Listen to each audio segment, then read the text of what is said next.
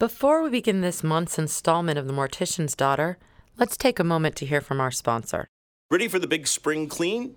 I'm Scott with Integrity Dry, and I'm here to help take the hassle out of your seasonal sprucing. With Integrity Dry, we're experts at deep cleaning, and we use our 9-step Integrity Clean process to bring new life to your floors and furniture. So, if you want your carpets looking fresh as a field after an April shower, but not quite as damp, Integrity Dry is the answer. That's right, we speed dry using centrifugal air movers that'll help dry your carpet in half the time and leave them healthy, fresh, and super clean. Integrity Dry, your carpet, tile, and furniture cleaning pros. Hey, take advantage of our spring specials. $79 gets you 3 areas Integrity cleaned, or 5 areas for $139. Give us a call today to schedule. 480-712-0313. That's 480-712-0313. Or you can just visit us online to schedule and get an instant price quote at integritydry.com.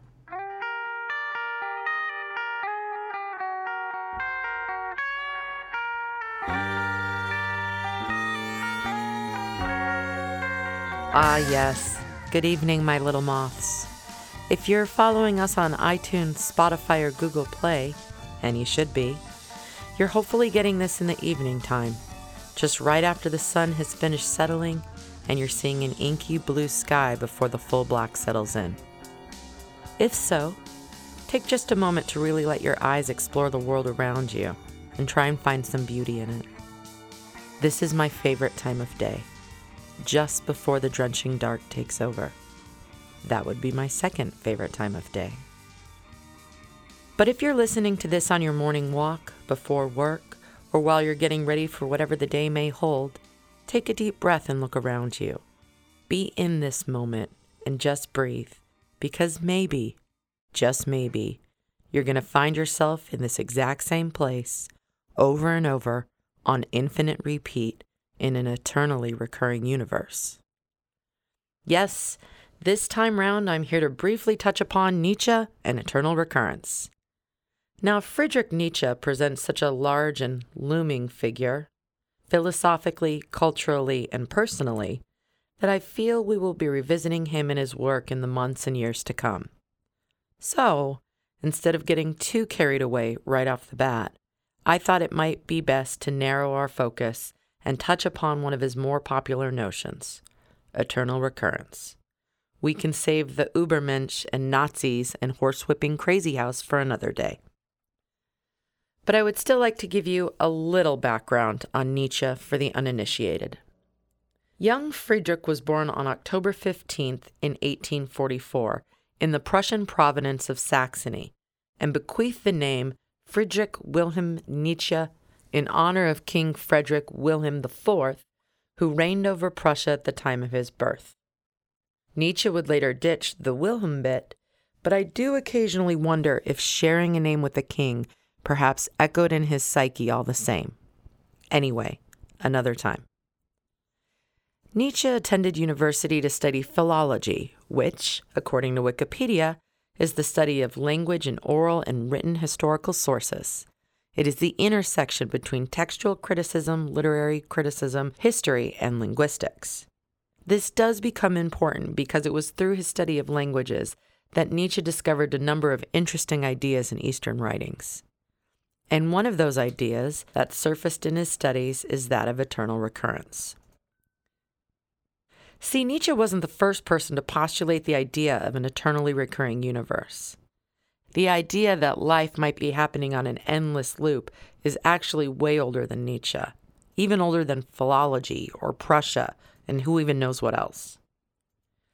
So let's turn to a figure far older than Nietzsche for a moment, that of Shiva, the great destroyer, 1/3 of the Trimurti and a deva of the Hindu faith.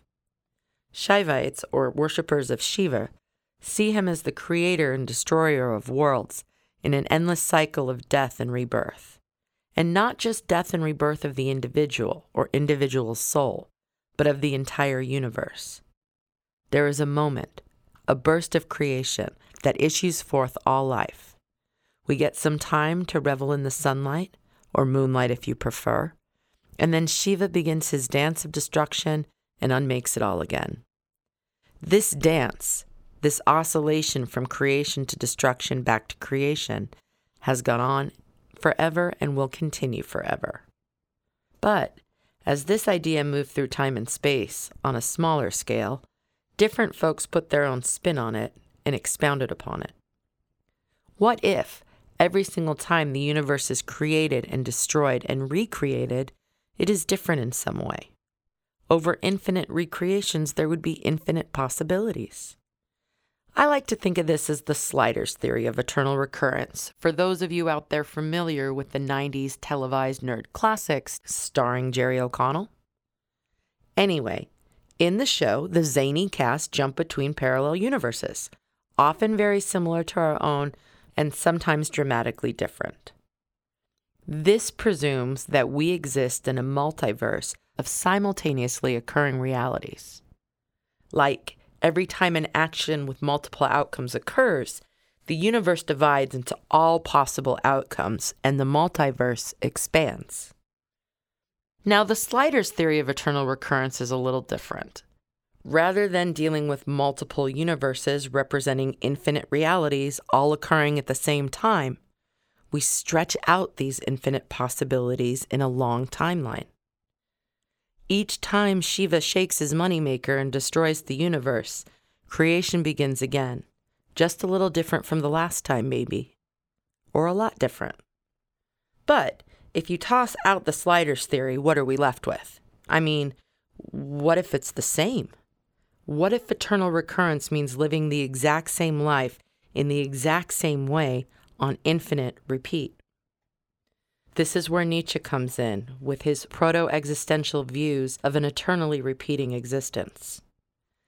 In his book, The Gay Science, translated by the illustrious Walter Kaufmann, Nietzsche first touches upon eternal recurrence, saying, and I quote, "What if, some day or night, a demon were to steal after you, into your loneliest loneliness, and say to you, 'This life as you now live it and have lived it, you will have to live once more, and innumerable times more, and there will be nothing new in it, but every pain and every joy and every thought and sigh, and everything unutterably small or great in your life will have to return to you, all in the same succession and sequence, even this spider and this moonlight between the trees, and even this moment and I myself.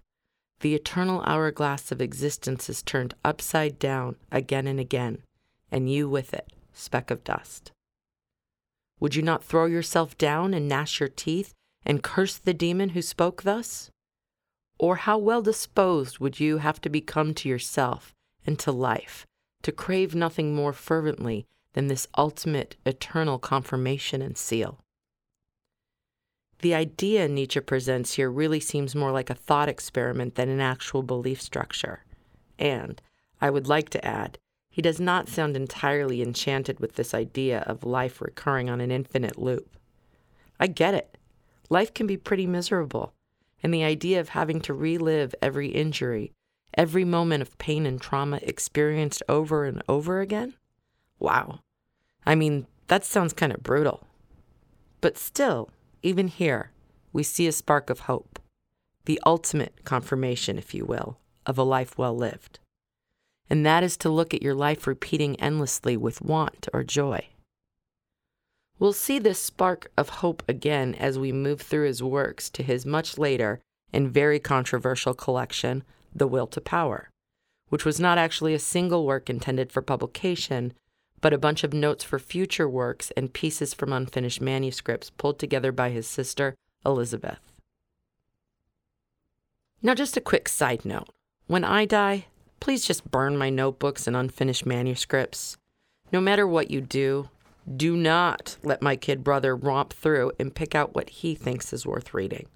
I love him. He's a nice guy, bright guy, definitely not a Nazi, which is more than you can say for Elizabeth Forrest or Nietzsche. But still, burn those notebooks. Anyway, I digress. From this ramshackle collection of ideas Nietzsche did not personally publish, we find notes on eternal recurrence. In it, he says, "Everything becomes and recurs eternally. Escape is impossible. Supposing we could judge value, what follows? The idea of recurrence as a selective principle in the service of strength and barbarism. To endure the idea of recurrence, one needs freedom from morality, new means against the fact of pain, pain conceived as a tool, as the father of pleasure, the enjoyment of all kinds of uncertainty, experimentalism as a counterweight to this extreme fatalism, abolition of the concept of necessity, abolition of the will, abolition of knowledge in of itself. So here we can see the beginning of nihilism and Nietzsche's response to the idea of eternal recurrence. But once again, we'll have to save that for another installment of our show. Still, I would like to highlight a few key sentiments, like learning to enjoy uncertainty and experimentalism in response to extreme fatalism. There's some fun stuff packed into one brief paragraph here. But we're focusing on eternal recurrence here today, so let's get back to it. And basically, if the universe is on an endless loop, it's generally assumed that it's happening one of two ways: infinite sameness or endless alternate endings. I'm okay with both ideas, to be honest, but that might be because I've had some time to process and adjust my life accordingly. If my life is occurring in an endless loop of sameness, you're good goddamn right I'm trying to make that home movie as interesting as possible. But I won't deny that there have been times in my life that I would be less than excited to revisit, so I can understand Nietzsche's apprehensions at the prospect of eternal recurrence. You, dear listener, should spend some time this month considering how you might feel about hitting that replay button once the credits roll. Does the idea excite or appall you? And why? But before we part ways today, I'd like to leave you with this brief tale of a strange and unusual death. Henry Taylor died in November of 1872. Mr. Taylor served as pallbearer at Kensal Green Cemetery in London, and it was while he was bearing a coffin to its grave that he stumbled and fell. The remaining pallbearers couldn't prevent the coffin from falling right after him, and Henry Taylor was crushed to his death in front of the funeral mourners, which sent the first dead man's wife into a fit of hysterics. Now imagine that poor bastard caught in a non-stop recycling of his brief life and tragic end. Cruel, right? Almost cruel enough to be funny? But who's to say? Certainly not Nietzsche, although he outlived Henry Taylor, eventually casting off his mortal coil in the year 1900, some 28 years after Henry Taylor's fateful coffin tumble. One can imagine Nietzsche probably had his own thing going on elsewhere and didn't take note of one Londoner's strange death at the figurative hands of the coffin he was carrying. But if Nietzsche did catch word on the continent of Henry Taylor, I would guess that the story gave him pause, and maybe even brought to mind Shiva dancing out destruction in the universe. Thank you, dear listeners, for joining us once again, and special thanks to Integrity Drive for sponsoring this episode. Please remember to support the businesses that support the arts. And last but not least, thank you to our production team over at Yabia Music and Arts, including Mark Anderson and Garrett Bowers. And thanks to Travis James of the Acrimonious Assembly of Arsonists for our theme song. Until next time.